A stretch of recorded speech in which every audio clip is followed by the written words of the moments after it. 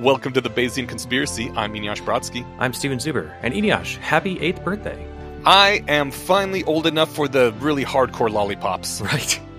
Yeah, our podcast, I was talking with my wife driving back from the gym the other night because she's listening to our podcast. So it's kind of a worrying thing No, when your SO starts listening to your podcast? Not exactly. She's listening to the self-indulgent recent one. But it made me wonder like how long we've been doing this, and I checked, and it was just like 3 or 4 days before the 8th year anniversary of our first episode releasing. So that would have been yesterday, Saturday the 17th. If we had been elected president when this podcast started, we could no longer be president now. Wow, that's something to think about. Is it? No, not really. Okay. You know, in some ways it feels like a lot longer. In some ways it doesn't feel anything like that. I've been putting the older stuff up on YouTube, I think I mentioned before, and it's kind of surprising like how much we have changed over the years. Yeah, I haven't listened to the old ones, but maybe I'll go back and listen to an old one at some point just for fun. You want to just dive in?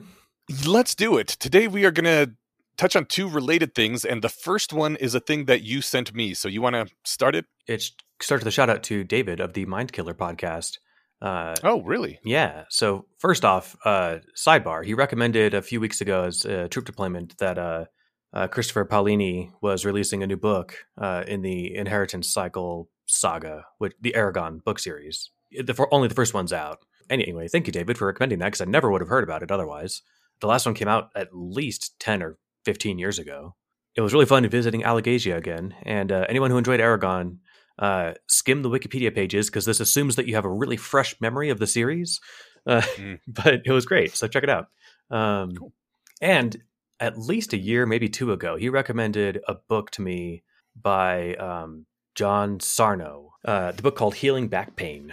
I didn't read the whole book. I read parts of it online on like a reader that made me click to each page rather than just like skim it. So it was kind of like a nightmare, but that's what I get for not buying the book.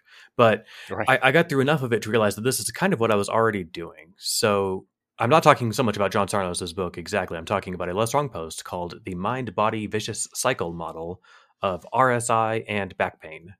So how was John Sarnos involved in all this? Well, I'm glad you asked. First off, RSI means repetitive strain injury. It's one of those things where it's like, you use your wrist a lot and now it hurts all the time. Okay. One of those vague, annoying diagnoses that just means you're in pain. And of course, back pain being one of the most popular.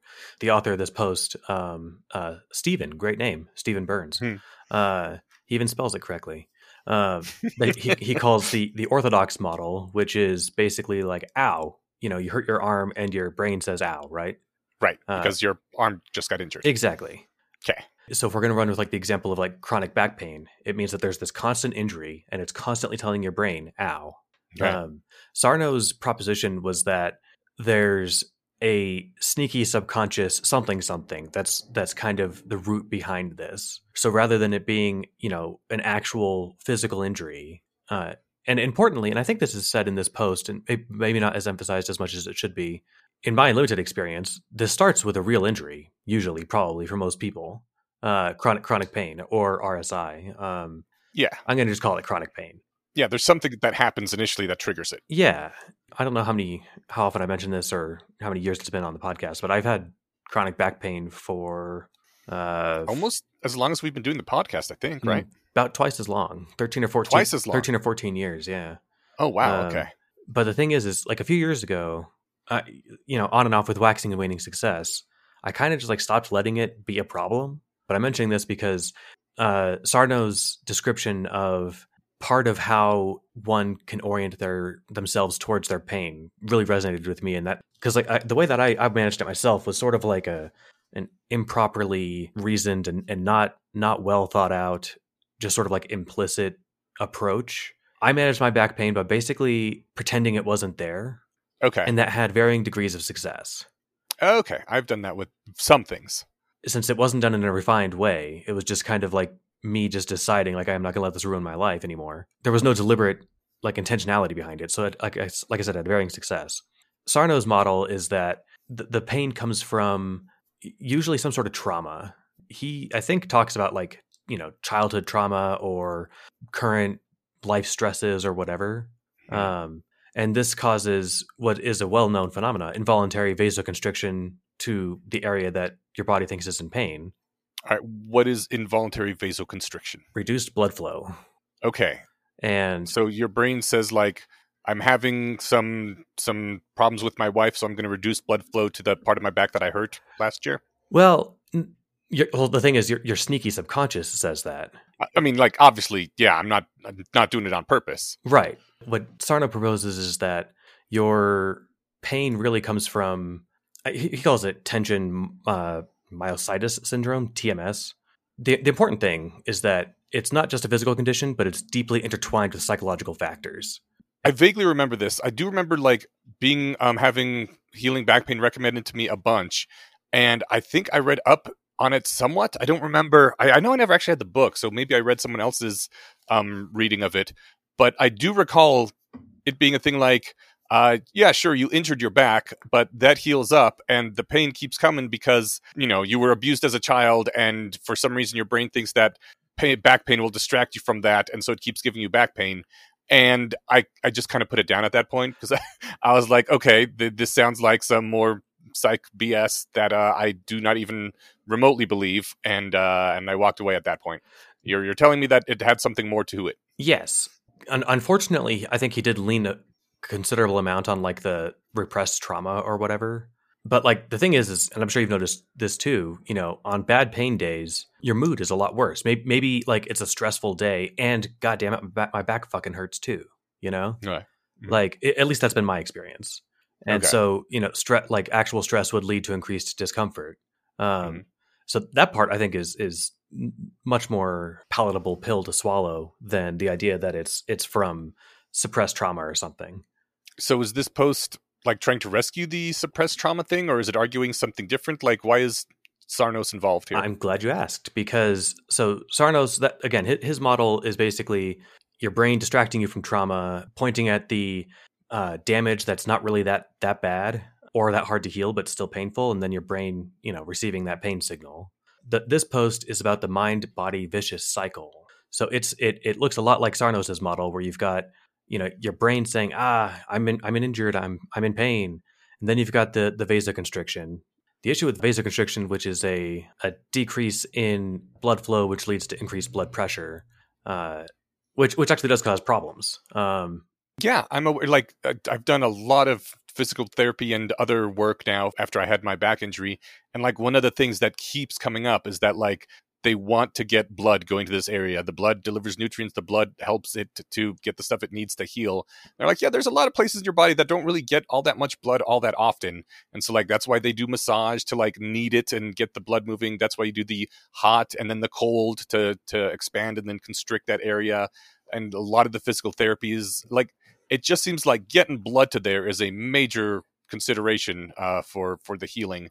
When I read that, like, yeah, there's this thing that your body sometimes does, this vasoconstriction thing, where it just like tightens up all the capillaries and doesn't really let much blood get there. I'm like, I can absolutely see how that could cause actual damage and make things worse for you.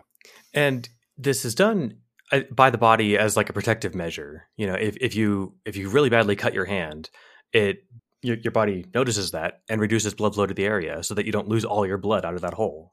All right. Seems kind of smart. Yeah. So it's smart when it works, but right. The thing is that it's easy enough for your brain to kind of just toss that solution at everything. And it's easy to get that reaction sympathetically. You can measure reduced blood flow in people by having them look at somebody bleeding, or like a picture of somebody bleeding. Or in the post, he lays out a couple more specific examples, but what he calls the vicious cycle. This is the part that so I came across this post maybe not too long after it was published. Well, June of 2022. Maybe it was well after. Maybe I found it a year later. I don't know when I found this, but when I read it, I was like, God, if I had, because you'd asked me, after you hurt your back a few years ago, like how do you handle it? And I had some shit answer like, I pretend like it's not a problem and I don't let it rule my life. But that's not really advice, And so I felt bad, but I mean, it's kind of advice, actually. Kind of. I wish that had been more, but if I feel like once I finished reading this post, I was like, man, if I had spent several hours trying to articulate my thoughts on this at some point over the last decade, I would have come up with something kind of like this. Because I think this is exactly it. So again, Sarnos's model is just like the two directions, hey, my brain says I've got to distract from trauma. Hey, look, it's my back or my wrist or whatever hurts. And then, your brain now says, ow. Stephen Burns's model has the, hey, I'm in pain, I'm injured. And then the vasoconstriction. And then your brain saying, ow. And then your brain saying, I'm injured and in pain. And this goes just in this vicious loop. Okay. And so every time you feel pain, it does the vasoconstriction again. And so you keep just being in constant pain because of that. pretty much.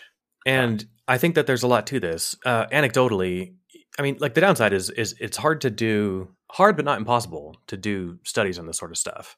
The hard part being that you can't injure people and see how well they recover when you give them different, therapeutic approaches, right? It sounds like quitter talk. Yeah, well, all those ethics committees that fund these things, they don't sign off if anyone gets uncomfortable.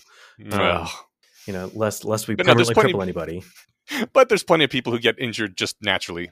Exactly. And so a lot of those people can get pulled or, reached out to for random sampling for different approaches. But the one sentence summary or the short summary of this is that it's arguing that the mind-body vicious cycle is the frequent culprit for chronic pain. Okay. And a couple caveats that he emphasizes, so I want to emphasize that he has no medical expertise. He's just a rando on the internet writing a blog post. Don't trust him when it comes to important medical decisions. What a cop-out. And he has a horse in this race. But his horse is that basically when he was in college, like 2006 and 2007, his wrists got so screwed up just from pain, just from general use at the keyboard, that it was like impossible for him to work through school. Like I think he managed, but it was, writing a few sentences and then taking a break. Couldn't hold a regular pencil. Oh, damn. And then a friend of his recommended Healing Back Pain by John Sarno. And within a few days, he was totally better in every way forever. Huh. And this had been hampering his ability for a year or more. And it was, again, wrist, then fingers, then foot. And it was just this kind of, this awful feedback. And I see this in other people and I've seen this in myself, but it's like, because it sounds so wishy-washy and it's all anecdotal because I can only talk about what it's like in my head. But, when I was like in my early 20s, I had some like little spot in my lower back that when I poked it, it really hurt. And I was like, oh, that's interesting. And like a month later, I'm limping my way into a physical therapist's office trying to figure out, hey, what the hell's going on here? How do I fix it? And they put the fear of God into me by saying, hey, look, you can't bend over because that pushes your discs out. So like, be careful unloading the dishwasher or loading the dishwasher. Be careful getting laundry out of the machine and careful putting your shoes on. And that constant stress of like, oh man, something I'm going to do to this is going to screw me up is, I think was a major contributing factor to how bad it got over the subsequent years. Okay. And also you didn't have like the full range of motion, so you started stressing other parts of your body. Exactly. Inordinately. Yeah. I think they were doing the best they had, with the information they had or whatever, but I think I got really shit advice from my first physical therapists. And then again, I've gone, I think the latest I went for back physical therapy was in like 2017 maybe. And even they were saying, be careful with it, but they didn't say, don't, bend over to put your shoes on and stuff. They said like ease into it. But yeah. I find that the less I think about it, the better it is. And, it doesn't mean I have no pain any of the time, but it's so much better. And really just the there's a couple components. Like part of it is like, and this is unrelated to it's related to the post, but it's not in it, that reflecting on the suffering and just how much it sucks is more suffering. And that was another insight that I had a few years ago, was that like, there's no sense in just railing against how much this sucks. Like, I used to do downhill mountain biking and stuff, the kind of stuff that would totally rattle your spine and all that. And even now I'm not really comfortable doing that, but I'm also older and, more prone to being permanently injured. But, so like, I'd be like, oh, I can't do all these things. And I don't know, just coming to peace with that and saying, you know what, that's just the meat suit you've got. Just live with it and quit letting that additional suffering of reflecting on the suffering add to the fire, right? Yeah. And so the approach. Oh, sorry. Go ahead. Well, I mean, I guess I was going to ask, like, so if this is the case, but vasoconstriction is involuntary, well, how do we how do we break the cycle? How do we get the brain to stop doing the vasoconstriction so that you can actually start getting relief from pain and healing and break the cycle? A couple of them sound wishy-washy and hippie as all hell, so bear with me on those, but they work. Okay. And but the others are, the main thing is pretend it's not injured. Okay. Again, if you have a real injury, if your leg is broken, this won't work. Mm-hmm. But if you've had chronic wrist pain or chronic back pain or, whatever, and again, this is, I'll give the same disclaimer that the author gave here. I'm not a doctor either. Get your condition checked out. But if you've got idiopathic back pain, tough shit, and that's your diagnosis, pretending like you're a person that doesn't have that condition is it. I think what it does is it kind of just, your brain is kind of tricking you into thinking your back is hurt. And then you kind of trick it back and say, no, it's not. And then it's like, oh, I guess it's not. Nice. And it can be a remarkable transformation. I will say my most surprising revelation of this kind was when this was during my alcoholic years, and I had just drunk way too much, and I needed to get to work, and I needed to not be drunk for this thing I was about to do. Actually, I don't remember if it was work or something else, but I said to myself, you know what? Okay, fine. Just pretend you're sober. If you can pretend good enough, nobody will notice, and you can skate by on this, just saying like, oh, I didn't get enough sleep. And the crazy thing was, as soon as I started pretending I was sober, I actually literally felt more sober. Unfortunately, that experience made me have permanently less fun drinking from then on, because I always knew I could severely attenuate the effects just by not playing along with the alcohol. And that was kind of a bummer. But on the other hand, served as a good emergency, like, hey, I need to be more sober for a moment thing. And the corollary of that is true. This is a popular thing of, I forget what they call it, but not like I guess a contact high would be what they call it for pot. But like, you're at a party, like we did karaoke last week.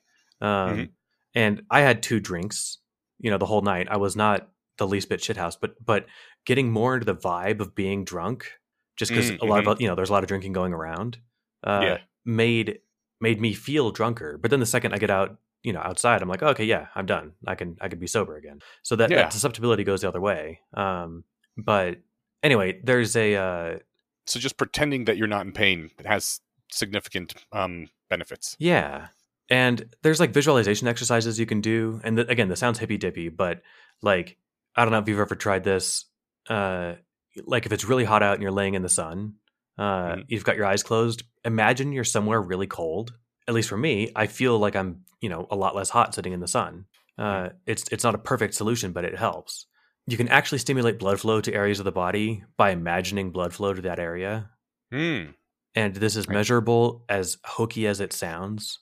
You can do this through imagining blood flow. You can do it through like imagining dipping it in warm water or having, sunlight hitting it or whatever. You reframe positively what's going on rather than, again, sit there and negatively rehash like how much this sucks. I think I read in the comments to this post, somebody said when they were in a lot of pain, they just visualized it like as a ball of light at the base of their spine, and it traveled up and out of their body. And then he just like ignored it thereafter. He was like, no, it's left my body. And at the end of the day, he was like, oh my God, this is fine. I'm fine. Everything's great. Yeah. And the thing is, like, and what's nice is that this is a fellow rationalist on, less wrong. Like this sounds like hokum bullshit, and it sounds dangerously close to witchcraft and wizardry. But this isn't saying, look, draw this circle and spin, 3 times counterclockwise. And I'm teasing the wizards. But this is just, your brain and body are so tightly connected, so this actually just does work. There's some stuff linked to in the post, and then those links have links to like actual papers about this sort of thing. If you don't take my word for it, look it up. But part of it too is like, I mean, mindfulness meditation to help yourself become aware of the kind of thoughts you're having. I forgot to include that because this is something I do more or less routinely, is be aware of the thoughts I'm having when I'm having them. I don't do this all the time, otherwise I can never really be in the moment. But if I'm in a bad mood, I know that I'm in a bad mood. Yeah. Some people don't realize it till someone else points it out. But yeah, like the main thing behaviorally is just resume physical activity and don't let pain dictate your limits. Like I can bend over and put I don't know if I can't stand with my headphones connected to the ground or to the computer here, but I can rest my fingers to the ground. I don't know if I can reach my palms now, but like there was 3 or 4 years ago, I couldn't touch my shins Yeah. bending over, Wow. and now I can Wow. I can touch the ground, which is the one thing you're never supposed to do if you've got back problems is to bend over and hurt those discs. But the thing is, Right. like, everyone's discs are fucked, Yeah. and almost the number of people with back pain is huge, but it's not everybody with an injury. Yeah. The hard part is like reprogramming your thoughts, like because there's, like I said, there's a ton of fear about, oh, if I do this it's going to hurt, and Hmm. trying to supplant that with like, hey, if I don't, it's just noticing that fear coming Yeah. and saying, hey, look, if I instead don't focus on that fear and focus on like, hey, look, I'm going to go do this thing, and it's going to Hmm. be fine. Mhm. It sounds so bullshit, and to push back on this if you're inclined to, but like it's like the power of positive thinking, man. But it really is the power of the kinds of thoughts that can impact your body, right? And this is true. I think most people can agree with this on some specific dimension of their life. Whether it's like anxiety related or motion sickness. Some people can manage that with this sort of thing. I'm trying to think of other examples that people can relate to if they haven't tried the specific stuff. I was just scanning this post, and he cites at least 2 studies that compared the orthodox model of, you're injured, you gotta do these things and heal it, and or get surgery, whatever. Probably not surgery, because that actually moves things around in your body. But orthodox treatment compared to placebo, compared to this pain redirection thing. It showed that placebo was actually more effective than orthodox model in reducing pain, and the redirection mental meditation kind of process was 3 times as successful as placebo, which was more successful than orthodox treatments. So sounds pretty good if they're getting those kinds of results. They're smallish sample sizes, but that is telling. And the thing is I think that's because with a lot of chronic injuries, or chronic pain, I should say, there may or may not be an injury that's still there. Like my, Mm-hmm. and I mean, I've had a dozen steroid injections, MRIs, etc. The best they found was maybe some slight bulging on your L3, L4 on the left side. I remember when you went in to get the MRI and you were hopeful that they would find something, and there was nothing, and almost nothing, right? Like the slight bulging, and they said there's really nothing we can do for that. That's not worth a surgery or anything. And you were like crushed. You were like, I was really hoping I would find something and not be in pain anymore, and now I just have to live with this shit still. That sounds about right. I remember actually part of that, but I don't remember the emotion attached to it. So but I totally take your word for it. I remember going to the doctor because it was a different one here in Denver. And this was, I think, after you hurt yours and you were going to get surgery, or had it. It was, yeah. It was after I had my MRI and they saw little chunks of my disc in my spine. And they were like, yeah, we got to get rid of those. Yeah. And you were like, well, shit, maybe I got something. And you went for the MRI too. Well, because I'd had MRIs before, but this was like a new one down here. The idea was like, okay, cool. Well, maybe they can give me surgery too and it'll fix me. And the doctor was like, yeah, I can kind of see something here, but this is not surgery. I would not recommend surgery for this. And yeah, I was bummed because I was like, well, shit, I thought that'd be my golden ticket out. And I'm sure that for the weeks or months or years after that, I was, probably worse off than I might have otherwise have been, because I was told, I believed, hey, I've got the solution to this problem that I think I have. And no, you can't get it because it's not bad enough. Which thank goodness, they didn't try and give me surgery for it. Mm-hmm. Back surgery has a really bad recovery rate. Yeah, it's been 4 years now since my back surgery, and I'm basically completely pain-free and back to normal now, maybe 98%, but it took 4 fucking years, and there was a lot of pain during that, and several months where I could do almost nothing, and just physical therapy, hours of it every week, I didn't know you were at 98%. That's outstanding. It's amazing, yeah. I was pushing this less arm post down your throat for so long because I thought you were still at like 50%. No. Well, now I have a different thing that came up. Now I have a sciatic issue because I think I know what triggered it, and I would like to get over that as well. Hopefully this can help. Again, it might be worth consulting an actual doctor to see if there's something that they can look at, be like, oh yeah, that's the thing, 100% sure.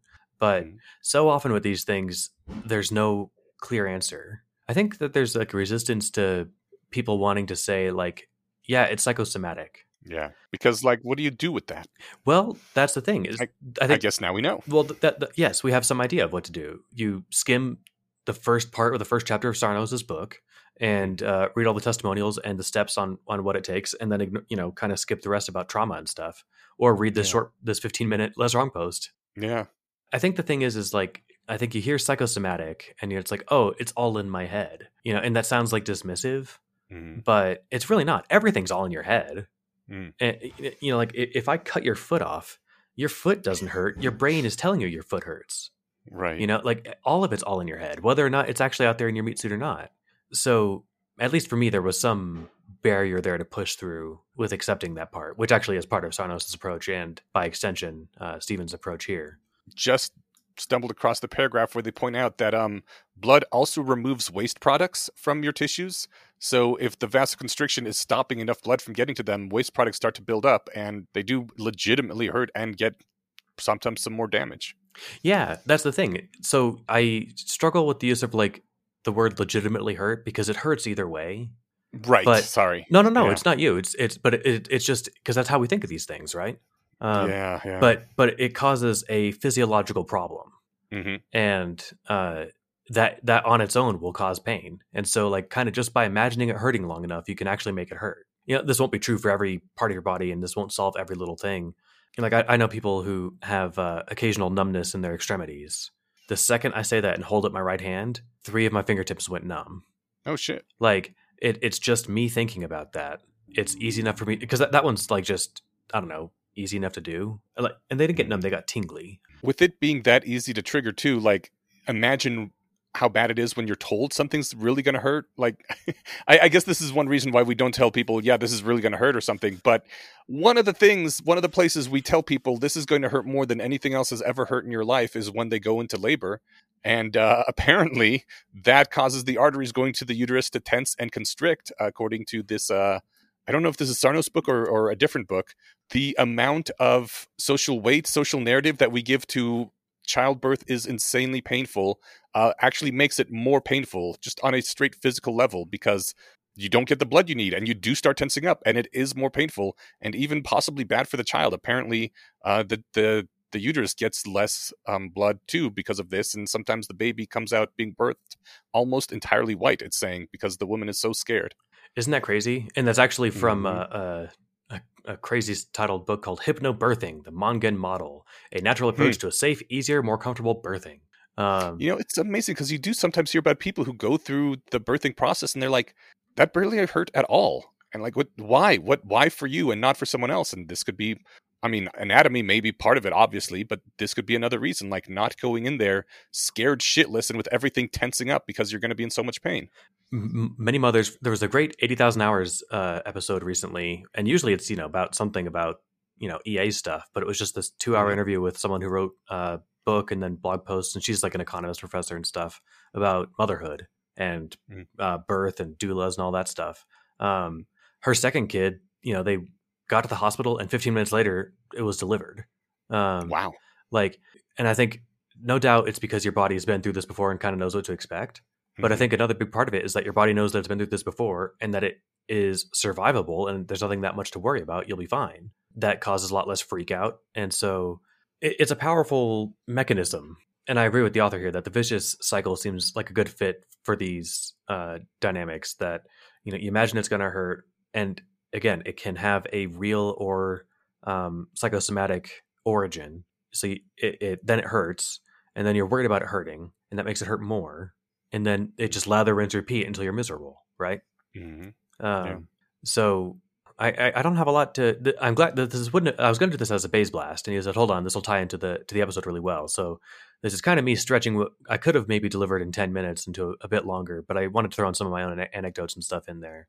Well, I hope it came through somewhat coherently. I realize I rambled a bit, but I can't recommend this enough to anybody who suffers from chronic pain, which is a surprising number of people. That if this doesn't totally solve your problems, at least in one study, 66% chance it can give you a 0 or 1 out of 10 in pain. But I think that it can severely, I guess I should say substantially help, if not 100% solve, a lot of people's chronic pain. And I mean, if you're in chronic pain, just having it go down several levels is huge, because that's your entire life. You're all the time you're talking about. Yeah, exactly. For me, it was just kind of like this wake up moment of realizing like, oh, I don't have to live in constant fear of this. And then the moment I stopped doing that, I can't remember if there was no like lightning bolt moment that I remember, but that was kind of just the insight that once I just don't make this my whole thing, my whole daily mental preoccupation, Mm-hmm. then it stops being a big problem. Yeah. And anyway, I liked it. I liked this post. I loved his summary and feelings towards Sarno's model. Well, his model is fine, but his book again, it leads back to, you know, I can understand things like current, you know, immediate agitation or something. Mm-hmm. And on those days, it was always hard for me to tell which way the causal arrow was pointing. Like, am I in a bad mood because my back hurts, or does my back hurt because I'm in a bad mood today? Um, Mm-hmm. but I've never been a big fan of like suppressed childhood trauma. Yeah. Always sounds like bullshit. It does. However, a lot of this sounds like bullshit too. You know, so maybe there's something to that. But if I have any suppressed childhood trauma, I certainly don't remember it. Right. I mean, a LOL. vicious cycle of like I was in pain, and so I have the constricting vasoconstricting reaction, and that brings more pain, and so I expect there will be pain, and so that vicious cycle actually makes some sort of sense, right? It does to As me. opposed to I don't want to think about when my dad choked me, so my brain is going to cause me to have back spasms. Yeah, it's weird why it would settle on back spasms instead of, you know, wrist pain or something, right? Yeah. And again, I didn't read Thanos' book. I'm not giving it necessarily a fair shake. I Hmm. read the first bit of it and was that's as much as I needed. It's also funny because, you know, this other guy named Steven also read the first part of his book, and that's all he needed too. Anyway, I hope this can help somebody, and at the very least, it was interesting, and it rides that fun border between reason and nonsense that, you know, I think rationalists are adept at navigating. I Um, agree. you know, because there's a lot of, you know, nutty sounding stuff that Yeah. we can think about carefully and get meaningful, impactful opinions or updated beliefs about, right? Hmm. Whether it be how did Wes put it on the most recent Mind Killer podcast? Oh yeah, if you want to know what's weird about rationalists, they're people who care about the heat death of the universe. and and I kind of shared your thing. I was like, wait, doesn't like everybody? But you know what? Yeah. Most people probably don't know about it, and of those who Okay. do, they're probably like, you know what? I'll be dead by then. Who cares? You know, way before the heat death of the Quitter talk. universe, the Earth is going to be subsumed by the sun. I don't think that keeps a lot of people up at night either, and frankly, for me either. Like by then, Yeah. we'll either long be dead or we'll long be away from our sun. But Right. uh, you know, it the heat death thing. You know, how does that not? How do some people just shrug that off? Yeah, that's tomorrow. That's tomorrow's problem. Like the sun expanding, no big deal. We can move around. We can get away from the sun. The heat death of the universe. We only got this universe, you know. Oh, and at the bottom here, I didn't actually catch this. This ties nicely in because Sarnos' whole thing is, you know, trauma causes this or that, and you wanted to talk a bit about trauma. I am eager to dive into it. All right. I want to tie this into a thing that I have been thinking about for a while and having a hard time putting directly into words. So I'm just going to try to do it off the hip right here because it ties in. Sounds great. One of the latter things you said in your part was that it really made a huge difference to not be constantly thinking and worrying on and being obsessed with this pain issue, just dwelling on it all the time, right? Exactly. I think this is the case for a lot of things, not just physical pain. And I think that we are actually encouraged oftentimes to dwell on things rather than getting past them. And this is very bad. God, well put. I think I share your sentiment completely. I'm not sure where you're going with this, but I see. I'll let you continue. Sorry, but I think I see where you're going with this, and I'm excited. Okay. Well, the first little thing I'm going to start out with to get my foot in the door here is for initial treatment for people who have just experienced something that we would consider really traumatic, a school shooting or seeing a friend step on an IED or something like that. And it used to be that the thing they wanted to do was call people away and have them talk to a psychologist, some kind of trained professional to immediately process these things, work through them, like start getting themselves set up for doing the work of getting over this thing. It was found over time when they actually did studies on results that this made things much worse and ended up giving people worse PTSD than if there was no intervention at all. And actually, the best thing you can do is give people Tetris. immediately after you make them play Tetris, which occupies your brain enough on something that is completely unrelated to anything that they just experience. It's just dropping blocks and trying to make patterns and shit out of the blocks, that your mind is immediately taken away from that thing and doesn't dwell on it and doesn't lay down the tracks and set in the ruts of things that could be really bad. So literally the exact opposite of what they were doing before. Also, always keep a Tetris game around you just in case. You know what sucks is that like there are no good Tetris games that you can just, classically play for free that aren't some bloated nonsense. I skimmed the App Store on the Apple App Store a while ago, some years actually, and I see that when I look at it now, I see that I tried 2 games that I guess must not have liked because they're probably full of ads or some shit. But can you not just buy classic Tetris for $10 or something? You know what? Maybe if I do look for you're right. Maybe I'm restricting by only looking at free ones. But anyway, yes, I agree, and I think that there's a huge disservice, and you're probably getting into this, so let me know if I'm jumping the gun. But like, if somebody's given a diagnosis of PTSD, I think that can actually have. I can't actually think of a good benefit to that. I mean, I can. It's nice to have a handle to put on this problem that you have, right? And in fact, that can be super helpful. I don't want to be too dismissive, but it's all too easy, I think, for people to build that into like their mental model of who they are. That is unhelpful, and there's no way around it. Yeah. I'm a person who had a lot of trauma. In the picture of me that lives in my head, that makes the short list. Then that's your vicious mind body cycling yourself, except you're just vicious mind cycling yourself. Yeah. One of the things that people still seem to argue about is whether in the past PTSD existed at all. And there's some arguments to the like, oh, maybe, it did. They just called it a different thing and treated it a different way. But more than a few people in the historical and psychological domain are saying, it appears it just did not exist. Not to an appreciable degree, at any rate. It wasn't something that regularly everyone came down with when they went to war. And then there's the arguments that, well, modern war is very different. You're being shot at from a distance. There's loud bangs and whatever. But also, like, in the past, sometimes you had arrows come out of nowhere, and the combat itself was just vicious. Yeah, like the clash of steel on steel, and seeing somebody's face trying to kill you. That sounds at least as scary as being shot at. That said, I've never had either, thankfully. Right, yeah. Although, I did have somebody cock and point a gun at my face once. It was the kind of thing that, when I was thinking about it the next day, because this happened in the middle of the night, I was like, that seems like the kind of thing people get traumatized about, but I feel fine. I guess I'm going to just roll with that. And I never think about it. And I haven't thought about it for years. Right. Maybe that's the secret source of all my back pain. Yeah, it's the kind of thing that if I had done, if I'd been in a different circumstance maybe and gone to therapy the next day with a psychologist or a therapist who was inclined to like really dig into it and dive into how I feel, then I'd have, sat there and thought about it for an hour and thought about, oh my God, I almost died or something, yada, yada.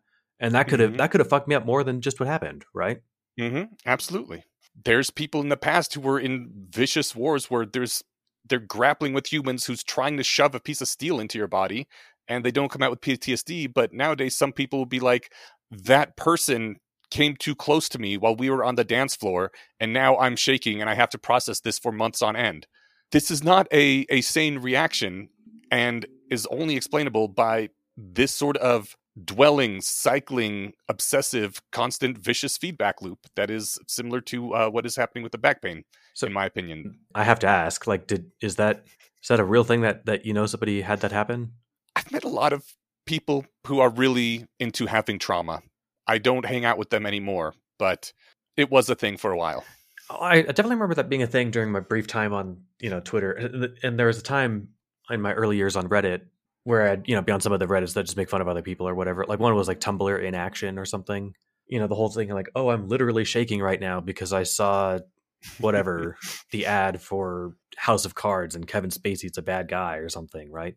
Yeah, and I mean, I always think it's bullshit, but there's some people who actually will literally start shaking over the stupidest little stuff. Part of me wants to say that, like, hey, that's just them looking for attention. But then I'm thinking, hey, you know what? There's also some plenty of people whose back hurts for 10 years over fucking nothing. So I don't want to say that they're not experiencing real distress, even though that's my first inclination. The problem isn't that the distress isn't real. The problem is that the distress is self-inflicted and doesn't need to be there. And by self-inflicted, I don't necessarily mean just self-inflicted. I mean that it is often encouraged. Yeah, there's a whole culture of it. Yeah, I kind of feel bad saying this because I know you went for a psych degree. Oh, it's all hogwash. Don't worry. I completely forgot that I had one. Okay. Okay. When I was in my 20s, I firmly believed and was told by many, both my peers and people I respected, that everyone needs therapy. It's just a fact of life. All humans are kind of fucked up. Some of them are really fucked up, but every single person really needs therapy because we just come out of the oven with severe issues that we have to somehow process and get over. And I believed it. And I thought, that honestly, it should be a government program. We fund therapy for everyone so that we can actually maybe finally become better humans and get over our issues and start not being awful and backwards once we've processed our traumas. And now I not only do I think the exact opposite, I kind of feel like that pushing of therapy is victimizing to everyone who had it pushed on them. A lot of psychologists just hurt people because the whole point is to bring up these terrible things and process on them and dwell on them and go over them over and over, maybe even things that people put behind them long ago. No, you got to dig that up. You got to confront it now. And like literally just going up to someone and kind of stabbing them in the back a whole lot right where they had their back injury and saying that it's good for them. Every week we'll just stab you there again. And eventually it'll get all the bad out of your spine and then you'll be okay, Yeah. I mean, so quick clarification. I took one degree on what's called abnormal psychology, which is the kind of thing you do if you're looking into psychotherapy. I did mostly like cognitive psych stuff. But I can see a steel man for like, at some point during someone's whatever, kindergarten through maybe somewhere between 7 and 13, maybe every one of those people should talk with a therapist at least once to see if there's shit going on. Okay. That's a system I could totally get behind. And then, if there is stuff, dig into it. But just, kind of like a check-in. But I also think dig into it should mean the exact opposite of what they actually do. It should be methods of how to get over it and put it behind you and never have to fuck with it again, as opposed to fucking with it every week for an hour. I mean, it depends on the thing. Like if it's a current problem, that needs addressing, then that's different than like, again. Oh, right. Like if you're actually being abused in the home or something. Right. Yeah. Yeah. So things like that. But I view psychotherapy kind of like how I view physical therapy, in that not everybody needs it, but it seems likely that everybody has something that they could benefit from. You're doing something wrong, probably. You're holding the steering wheel wrong, and it's putting strain on your shoulders. You're slouching wrong, or at your desk. Like, sure, but I don't think physical therapy can hurt. Well, that's not true. If you do it wrong, physical therapy can actually hurt you. But in general, it's not going to. Whereas I think a lot of psychotherapy can be actively harmful, and many people would be better off not going. No, I think that's legit. It's one of those fields that everything is squishy science in that area, right? Like It's really hard to say, does this help or hurt? Because everybody's a special snowflake, and every case is different, and every therapist is different. Sometimes talking about it really helps. Certainly, like if you're already dwelling on it a lot, then talking through it probably might help, right? Maybe. I think a certain type of talking about it might help, but it's been my experience that the people who are most miserable talk about their misery constantly, and oftentimes their lives aren't really that much worse than anybody else's, but they just keep hyping up how bad everything is and dwell on it, and it fucking brings me down to be around them, but it brings them down too. It's the vicious cycle again, except now it's a vicious cycle of mood and victimization rather than of body pain. Yeah, that's a good point. I mean, I think it totally can twist that way. I've nothing really to add there, other than I think you're definitely onto something. When Stephen Burns said that he has a horse in this race because he had a lot of back pain and this helped him nearly instantly and nearly completely, I kind of have two horses in this race, in that I had depression for a long time, and just kind of by myself, I figured out that the best way to live with it was to be relentlessly optimistic, and whenever I was feeling sad, go do happy things. And whenever sad music came on the radio, instantly change it away. It was hard fucking work to force myself to have happy stimuli when I was depressed, but it was what I needed to do, and it worked. And it's frustratingly effective, isn't it? Yes. Like, it kind of sucks because everyone, there's like the cliche of like, oh, you're depressed. Have you tried going for a walk? Which is like the most infuriating thing to hear when you're depressed. But there's definitely a propensity to encourage yourself to keep being depressed. Yeah. I should speak in the first person.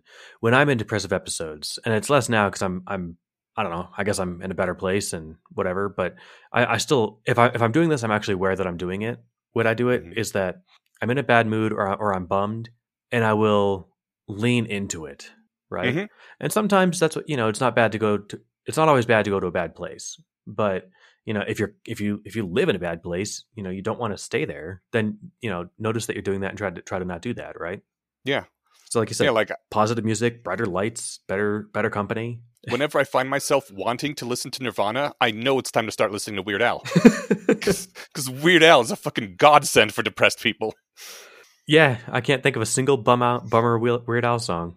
I mean, he's got some. He's got a lot, in fact, but they're not like bummer. They're always kind of like funny, still tongue in cheek, like Since You've Been Gone, right? It's all about how he got dumped, but it's just like funny because of how extreme he says, all his pain is and the things that he would rather do than be away from her.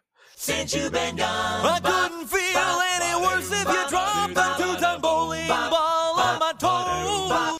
The general point being is that just like you don't want to lean into obsessing about physical malady, which also if you do have a broken leg and it hurts a lot, the techniques outlined in that post and in the first chapter of Sarnos's book would probably help the recovery suck less. I've been depressed for good reasons and for no reason. So the techniques of how to deal with it probably vary from case to case, but in general, I don't feel better after I spend an afternoon doing nothing but thinking about how miserable stuff is and just finding more things to be miserable about. Yeah. Yeah. And I said I have two horses in this race, and the other one, I'm autogenophilic, right? There's such a temptation to dwell on it because you're like, I will never be a beautiful woman. I will never be in a sexual relationship with another beautiful woman who wants me as a beautiful woman. It's just, and then you see like there's all this lesbian porn out there. There's amazing movies like Bound, and you're like, I want that life. And it's so easy to dwell on it and to be like, I'm so miserable. I can never have that. Why did this happen to me, etc. But like, you don't have to do any of that. And I found like if you just don't dwell on it, it isn't nearly as bad. Like the dwelling is the thing that really hurts. I worry because like if I had been a teenager when hormones were readily available, I may have jumped on them as well because I would have thought this was a thing that could fix me. And even if I hadn't, I would have always, every single day been thinking, should I? Maybe I should. Maybe this will help me. Maybe I can have the fantasy. But no, I shouldn't. And just being torn like that would be very damaging to my psyche, I think. And instead it was just like, no, I can't. This is the body I got. I guess I can keep dwelling on it forever. I can just fucking get on with life and try to be attractive in other ways. And it worked, basically. And every now and then I still have to remind myself not to do any dwelling, but I can't imagine what it would have been like to be in an environment where it was cheered on and that everybody said, yes, this is exactly what you should be dwelling on. And it's extremely unfair that you don't have exactly what you want. Yeah. I mean, I think trying to figure out how to navigate this next sentence. I think the jury is still out on some aspects of childhood treatment for that sort of problem, right? Mm-hmm. I think that's uncontroversial. The uncontroversial statement is that there are still people arguing about it. That's completely non-controversial because that's just a fact. Okay.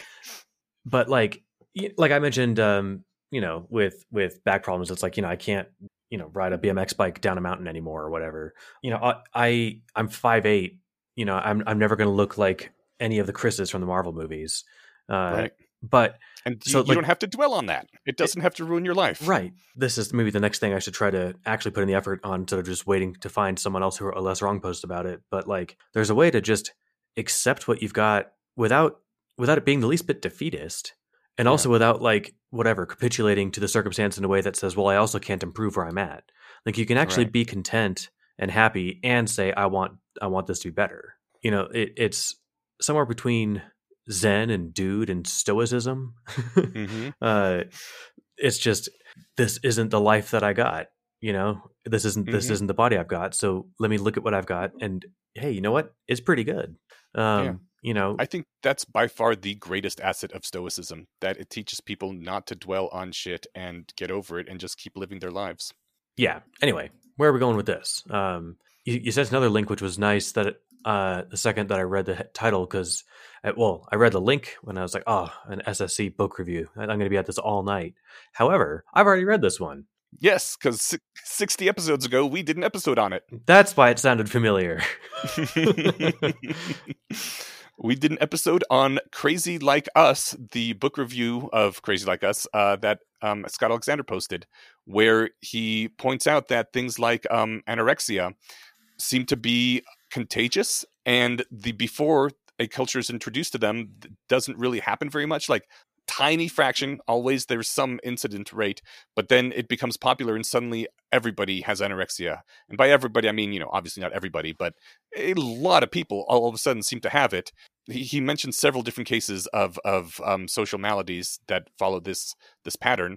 And it is, in retrospect, kind of obviously this sort of thing where you find out a thing and then you start identifying with it, and especially when your peers are identifying with it, and there's a social contagion element to it as well. So yeah, he talks about anorexia in Hong Kong, depression in Japan, PTSD in Sri Lanka, schizophrenia in Zanzibar. That one sounds interesting. I don't remember that section. The interesting part behind all that is that the dwelling doesn't have to be just yourself. Like, obviously, when you yourself are dwelling on things, that is very bad. That's the trigger. But society can dwell for you. And this is a good reason not to watch too much news, not to be on Twitter all the time, not to be watching Fox News, or, we have to fill 24 hours with the most outrageous clickbait we can have thing. They are doing all the dwelling for you and literally are causing this sort of trauma. It is a vicious cycle that is being perpetuated by the rest of society on you. And I think this is one of the good reasons to watch out and not spend a lot of time around people who are constantly chronically miserable and constantly complaining about how bad various things are, whether it be the Nazis that are going to be taking over or the commies that are trying to be taking over. It's just not actually that bad in almost every real life case. Obviously, there's some places where it is an issue, but the way people ruin their lives with it is greatly out of proportion. It's a lot like the back injury, where at this point, there's not much left there to actually be causing damage, and yet you're in constant pain anyway, because you just keep sending the pain messages over and over and over and reinforcing it and spiraling. Yeah, it's quite the pickle, because there is stuff that I'm trying to think of, like a good, I don't know, easy, agreed upon, non-controversial example. That's part of why I liked this book reviews. Like, it just looks at data of, again, when did anorexia come online in Hong Kong? Mm-hmm. And it turns out about the 1990s. And so things like that, where there's also a phenomena where when famous people kill themselves, you will often, I think, sometimes see a spike in suicides among the general public. We're the most social animals on the planet. Like, there's, I don't know if someone who loves ants is going to disagree with me, but social contagion is a real thing, for good and bad things. There's all kinds of positive things that we do in our lives that spread to other people, and that's outstanding. And a lot of this stuff is hardwired into us. The most recent Clear Thinking podcast was a discussion with a evolutionary psychiatrist, which is a field I didn't know existed, and it was a lot of fun talking about like the roots of things like anxiety, and how maybe they're useful and maybe they're not. I just finished that episode. It was so good. Yeah, it was a lot of fun. Was it Clear Thinking, or was it 80,000? Oh, it was 80,000 hours. Excuse me. You're right. It was 80,000 hours. Yeah. And I was going to say, because I remember it being like 3 hours long. But true to its name, every episode is about 80,000 hours. That's what it feels like. But there's like a fun anecdote of, he had a patient who wanted a anti-anxiety medication, and the guy was like a daredevil stuntman, whatever, competition guy for a living. And like, wasn't it 10% of the people in his profession die Yeah. on the job? Yeah. And he's like, yeah, man, I get so nervous that I can't drink water and keep it down and stuff before these races. And the doctor was like, I can't in good conscience prescribe you a way to do this easier. There's some level of anxiety that's actually perfectly sensible, and you aren't listening to the honed instincts that we have in us that say don't, put yourself in the way of permanent injury or death. Mhm. So, there's a base rate to these things being useful. We can make up a Just So story for PTSD. The Just So story actually just tells itself. Like, I knew a guy that worked at the gas station when I delivered pizzas through college, and he had fought in Iraq or Afghanistan. And I remember we were talking about the weather. It was raining, and he's like, "Yeah, I'm off work, but I'm waiting to go home till it stops." And I'm like, "Well, why is that?" He's like, "I can't drive in the rain. The splashes when cars hit like puddles just reminds me of IEDs in a way that paralyzes me when I'm behind the wheel." That sounds like the kind of thing that he should find a way to work through. But I certainly wasn't going to tell him like, that's ridiculous. It's obviously different, right? Right. I didn't even have that inclination. If my memory serves, I just felt bad for him. Like the involuntary vascular constriction thing, it's not that it isn't happening. It is. It's just, It's misfiring. it doesn't have to be. Yeah. I don't know if this was a recent-ish tweet or if I just saw it somewhat recentishly. I must have seen it on the Discord, but it was a tweet from Eliezer Yudkowsky that he had said, "Try this instead." And I think it's important to say "try this" because it doesn't work in every case. But instead of saying "I was traumatized by X," try saying "X happened. Now I falsely believe Y." Yeah.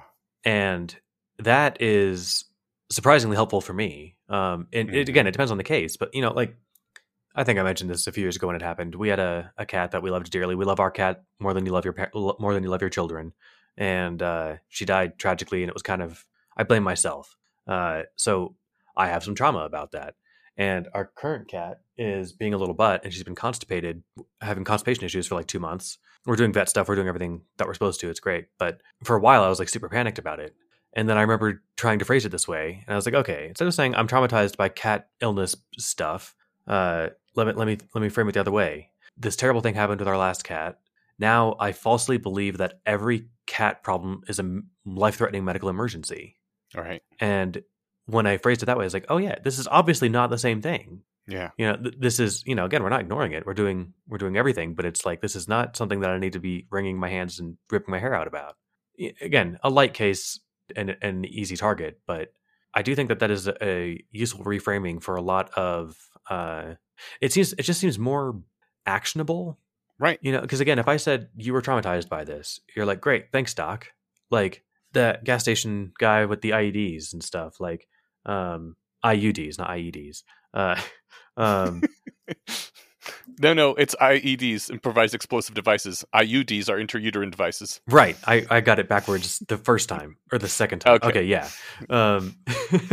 So yes, he has the IED association, and there's probably some exposure therapy, some way to get over that, right? Mm-hmm. That's probably worth doing with a professional. So I'm not going to minimize every case of trauma and saying that, well, if you just reframe it, it immediately disappears, because that's obviously bullshit. Right.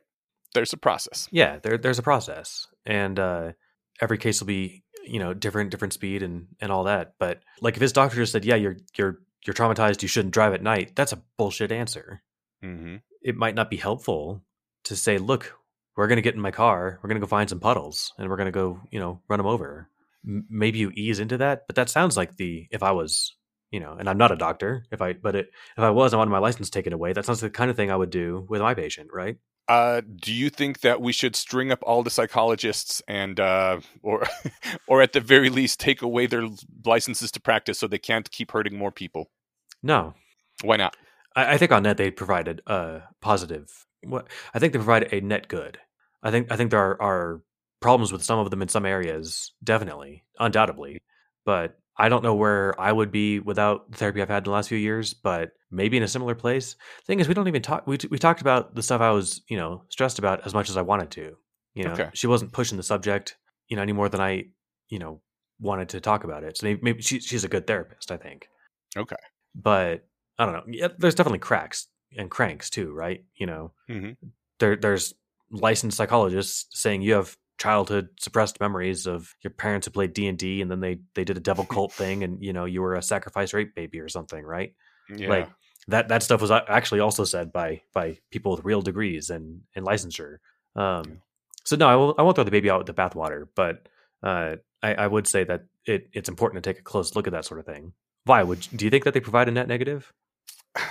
From what I hear, cognitive behavioral therapy is actually really good, and the internal family systems is really good.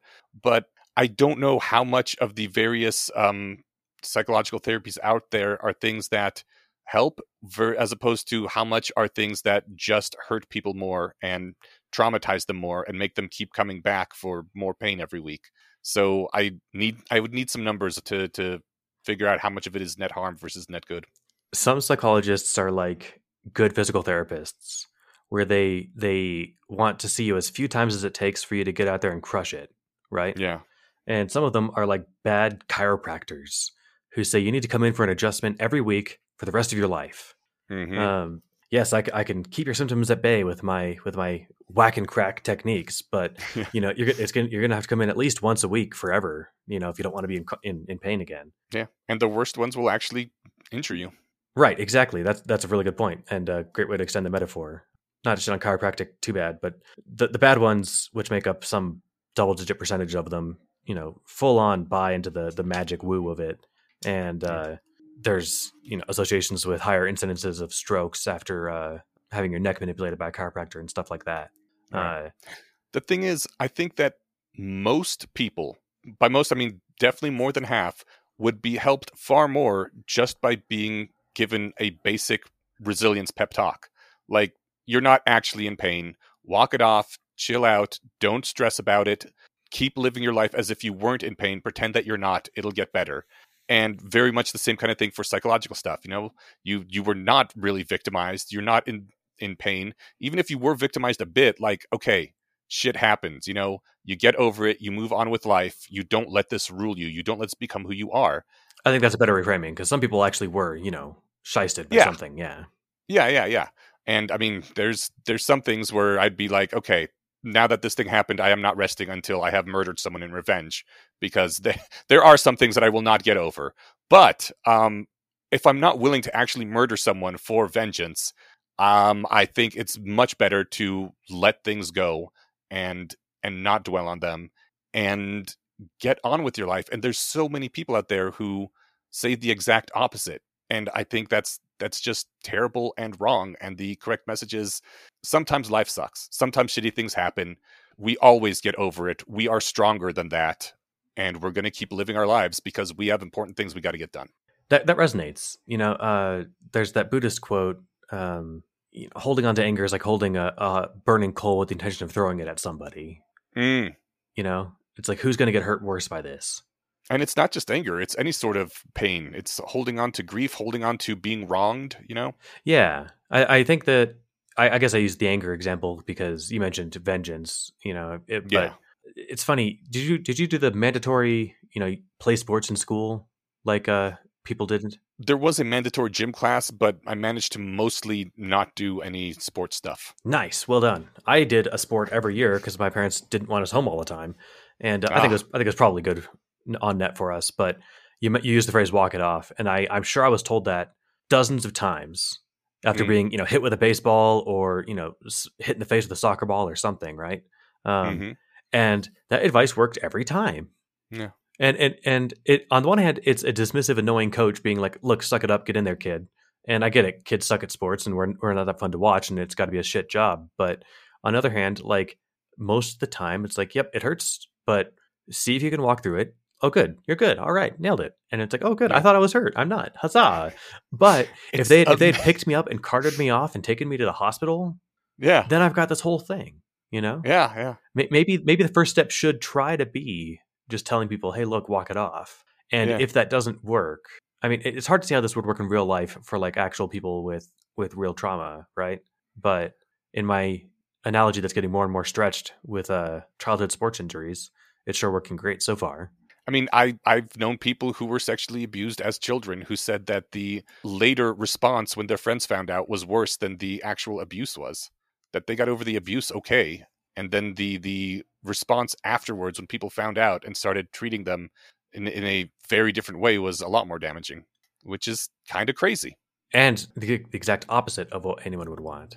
You tell your friends thinking, I don't know, why ever it came up, and then suddenly it's like now a worse thing that happens to you than it was when it happened. I'm reminded, I have no idea where this is from. But it's some podcast because I'm hearing a voice in my memory, but it was some woman who would have been in her 50s or 60s because she's talking about, when she was a kid or something and, had whatever, a failed sexual encounter of some sort. Mhm. And, when she was a teenager, she wrote it off as like, well, that sucked or that was dumb or whatever. Right. Mhm. And then later was like a professor or a teacher or somewhere around a bunch of college kids. And they were trying to convince her that, no, you were assaulted and you're now traumatized. And she's like, no, I'm pretty sure I'm good. Mhm.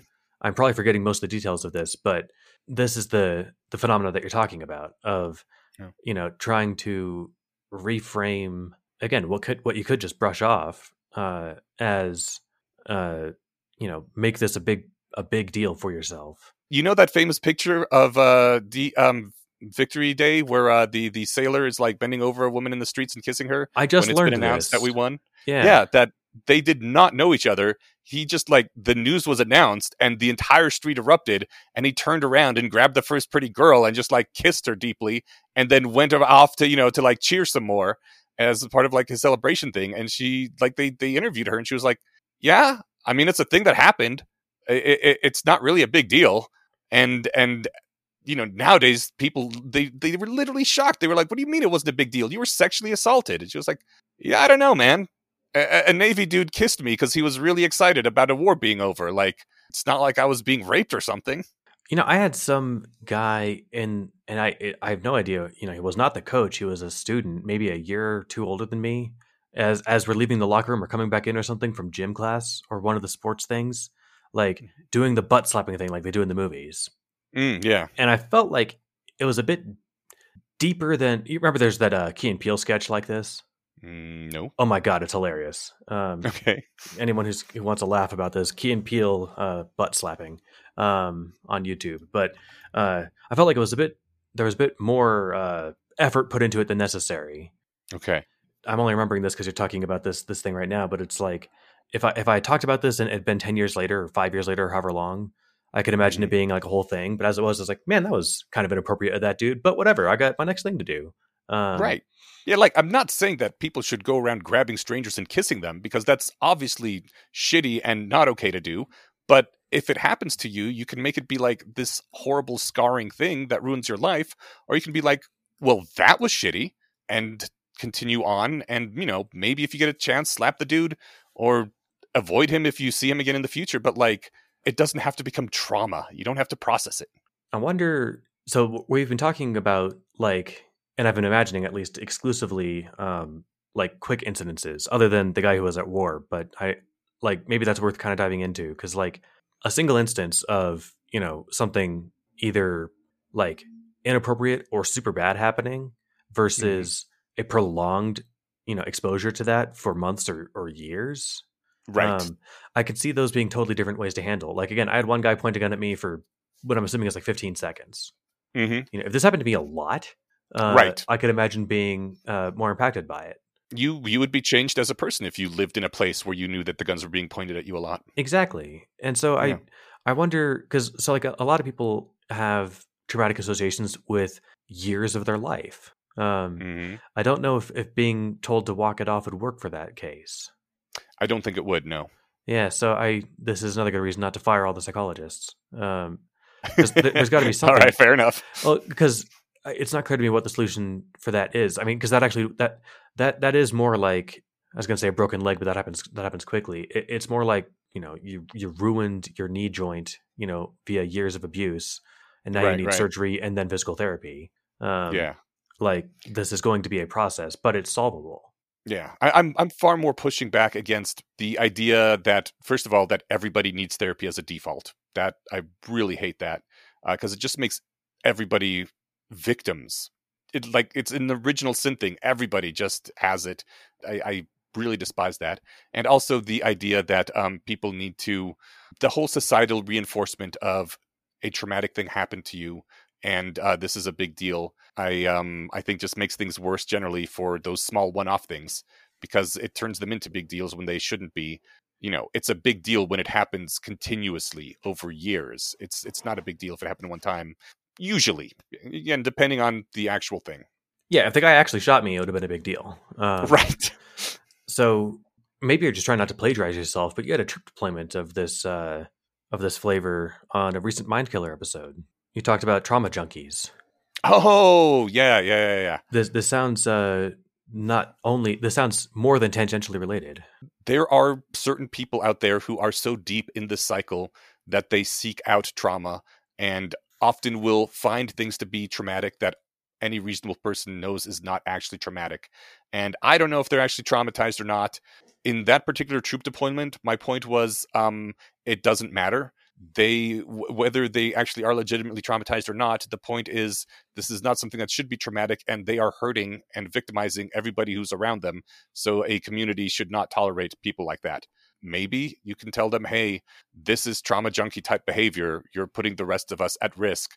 You need to knock it off. And then if they don't, you kick them out. Like, it doesn't have to be a one strike policy, but generally if you tolerate a trauma junkie in your community, they're going to victimize somebody. They're going to make somebody the person who has traumatized them by, I don't know, making them scared of being raped, and now that person is the rapist in the community, or whatever the situation may be. That's not okay. That's what you meant when you said that they put everyone else at risk. I thought you meant like at risk of what, having their vibe harshed. No, at risk of negative consequences by being someone who's seeking out the next trauma button. It's funny. I looked up when you mentioned today's subject. I looked up to see if trauma and drama were related etymologically, and they're not. They just rhyme. Drama was the play and acting and stuff like that, and whereas trauma is what it means now. But I've met people who I'll not see them for 6 months, and they'll be like, "Oh, do you want to hear about my the latest drama with me?" And it's like, no, I don't. I mean, we're friends. I want you to be, happy and whatnot. But like, that's not how you start a conversation.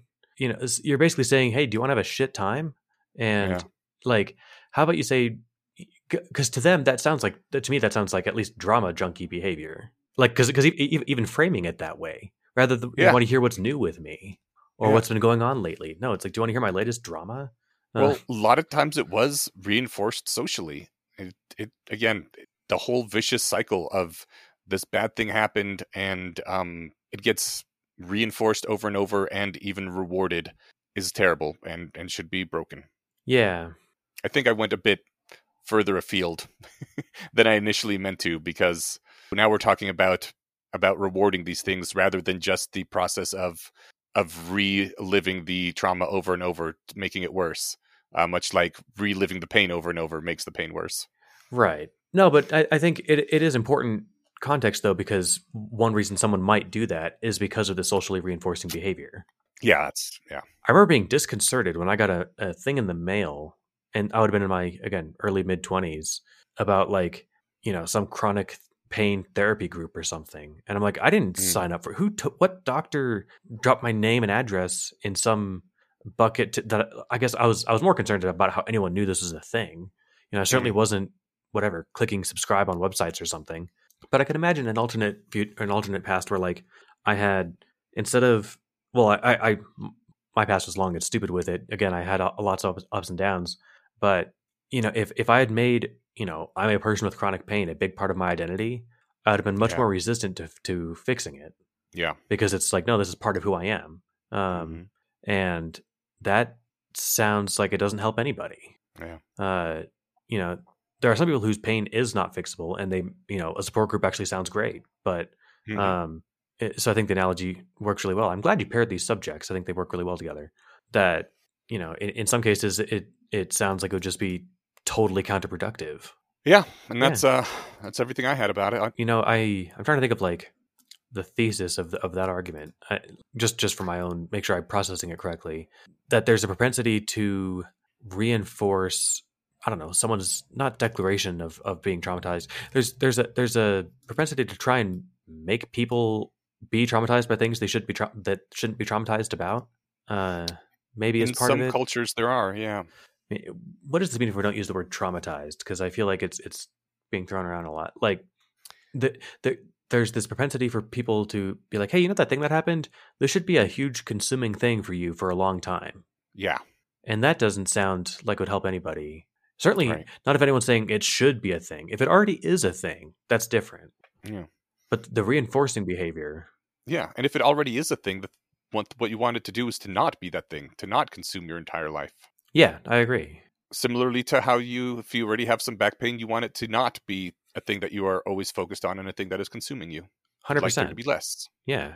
Well, that's interesting. I trying to think of a graceful exit here, but why don't I just make it like not graceful? And you know what? There's always a smooth sliding segue to our partners at the Guild of the Rose. They're gonna love that one. Wow! Oh man, it's a darn good thing they don't pay us for good segues. Those cost extra. Yeah, right. So, as far as I know, they don't have the Guild of the Rose is an organization that teaches rationality techniques in a way that is like actually regimented. They're taking the haphazard approach that many of us have, which is, we read a bunch of cool blog posts and internalized some of it, and turning that into, how do I make my life awesome? How do I win at the things I'm trying to do? How do I find the things that are really important and integrate them in a more systematic way? Yeah, exactly. As far as I know, there's no module yet on trauma or that sort of thing, but it's the kind of thing I could totally imagine being a course in the future. How do I overcome painful things that happen to me or something? Of note, there is a course in the Guild of the Rose on how to make Guild of the Rose courses. So if you have an idea of how to present people with a way to get over their chronic pain using this method, you can first take their course on how to make Guild of the Road courses and then literally make a course presenting exactly that to your fellow guild mates, which they probably would really appreciate. That's a genius level move, guys. I'm talking to the folks at the Guild of the Rose. Hey, here we have we can't teach everything. We don't know everything, but if you want to learn how to teach stuff a little better, we do know how to teach that. Yeah, that is the kind of meta technique, awesome bullshit, like life hack bullshit. Except when I say bullshit, I mean cheating, and I mean cheating in the way that losers would call it cheating. We call it awesome technique. That is the kind of cool stuff you'd get at the Guild of the Rose. So check them out. guildoftherose.org, and also link in our show notes. That's right. Well, somebody does pay us, hopefully not for good. Stephen, welcome back. We are doing Last Wrong episodes a day later, and I'm dropping it right in the middle somewhere, although probably not in the mid-sentence of anything. Sounds fun. This will fit seamlessly. But hey, you're the editor, so everyone should know this. Unless there's extenuating circumstances, Enosh edits all of these days. So the rest of us have day jobs. But, right, exactly. I got to do something to be worth keeping around. I think somehow you're busier than I am anyway, so. I don't know. I do a lot of stuff. Yeah. I mean, yeah, I do a lot of stuff, but like a lot of that is just, since we were talking about the chronic pain earlier, I do between 40 and 60 minutes of physical therapy every day, which just takes a lot of time, Yeah, I do my physical therapy in waves. Like if it's been a bad few weeks or whatever. But part of me feels like when I do that, I'm leaning into the fact that I'm actually fixing an actual problem rather than just fighting it with my brain. So I don't know. It's a dance. It's not a full recipe, Yeah. Taking an hour out of your day, it's actually a significant chunk of the day. It adds up. Yeah. And, at the worst, all you're doing is making your back stronger, which is, great. So. Right. It means that I can lift ladies and carry them upstairs. That's always important. Hell yes, it is. All right. But what's more important is finding out 37 ways that words can be wrong. And what's more important than that is realizing that 37 is a big number. Yes. And these are already summarized. So we just decided to pick our favorite 3. Yeah. And everyone should skim this list. This is like the final wrap up on Humans Guides to Words. Like, hey, here's everything I covered. We're not going to recover everything he covered. No. And each one of these, I believe all 37 of them have a link back to one of the posts where he originally talks about it in depth. Yes. The first one I picked was, you talk about categories as if they were mana fallen from the Platonic realm rather than inferences implemented in a real brain. The ancient philosophers said Socrates is a man, not my brain perceptually classifies Socrates as a match against the human concept. Which, that last sentence is just the most rat sentence I've ever heard, man. So stereotypically us. Yeah, it would be interesting, is a nice way to put it, to have a conversation with somebody that had sentences like that in it, but... Right? If they talked like that all the time. Yeah. I've talked with him a few times, and they're not all like that. Sometimes these sentences do crop up just in natural conversation with him, but it's certainly not, a chock full kind of situation. They feel organic when he does it somehow. Yeah. Yeah. I guess because it's him. That's how his brain works. Exactly. Yeah. But yeah, I really like this one because keeping in mind that concepts are a thing that our brains are using to keep track of the map that we have of the territory rather than real things that exist outside of us is pretty important. Yeah, no, I agree. I'm going to do mine out of order because this second one matches more with your first. Your verbal definition doesn't capture more than a tiny fraction of a category's shared characteristics, but you try to reason as if it does. I think that's the italicized sentence in here, and I think it's a great summary. But he talks about when philosophers of Plato's Academy claimed that the best definition of human was featherless biped, Diogenes the Cynic is said to have exhibited a plucked chicken and declared, "Here is Plato's man." The Platonists promptly changed the definition to a featherless biped with broad nails. Yeah, that's a good point because people do that all the time. The idea that we can't capture everything in our words or our definitions even, but we do reason as if we have. This is something to keep in mind. And when we're walking into a failure of reasoning, it's all too easy to do so when you're misstepping with your language. Mm-hmm. Yeah. My second one is kind of the inverse of this one. It's you draw your boundary around a volume of space where there is no greater than usual density, meaning that the associated word does not correspond to any performable Bayesian inferences. Drawing a shape around something where there's no real cluster there to keep hold of, to talk about reasonably, and saying that it's a word now. My favorite example of this is demisexual. Are you familiar with the word demisexual? I've heard of it. It's the idea that if I'm a demisexual, I'm a person who is only attracted to other people after I've gotten to know them a bit. And I kind of hate this word because I'm like, that's just all humans, basically, like kind of on a spectrum. Obviously, we're a lot more attracted to people that we have met more and have more in common and connect more with. And sure, there's always exceptions. There's always like the one drop dead gorgeous hot person that you'd be like, okay, you said 2 sentences to me and I will go to bed with you because, oh my God. But for the most part, demisexual is just another way of saying regular human. And it annoys me that there's a special word for it now. Maybe some people just don't have the intuition or the reaction that Ryan Gosling's attractive. Well, I personally, I don't know, man. Obviously tastes vary, but the idea that like we need a special word for people who are more attracted to people as they get to know them is not a thing that we actually need a special word for. Yeah, that sounds like the human condition. Yeah. You know, it could be that I think Ryan Gosling's more or less attractive the more I got to know him, but right. You know, if you get to know him and it turns out he's a real asshole, you're like, oh, maybe I wouldn't sleep with him after all. But if you get to know him and it turns out he's just the sweetest, kindest person in the world, you're like, Jesus, I really want your dick now. Right. I mean, just the priors on him being attractive are, you know, I've never met the guy, but it's just there. So yeah. All right. My next pick was the act of labeling something with a word disguises a challengeable inductive inference that you're making. If the last 11 egg-shaped objects you've drawn have been blue and the last 8 cubes drawn have been red, it's a matter of induction saying that this rule will hold true in the future. But if you call the blue eggs blegs and the red cubes rubes, you may reach into the barrel, feel an egg, and think, oh, a bleg. This was words as hidden inferences. Blegs and rubes came up a lot, and I like that because, you know, picking a real example always draws contention. So making something up that's abstract and has a couple simple rules is nice, easy way to illustrate the point. But we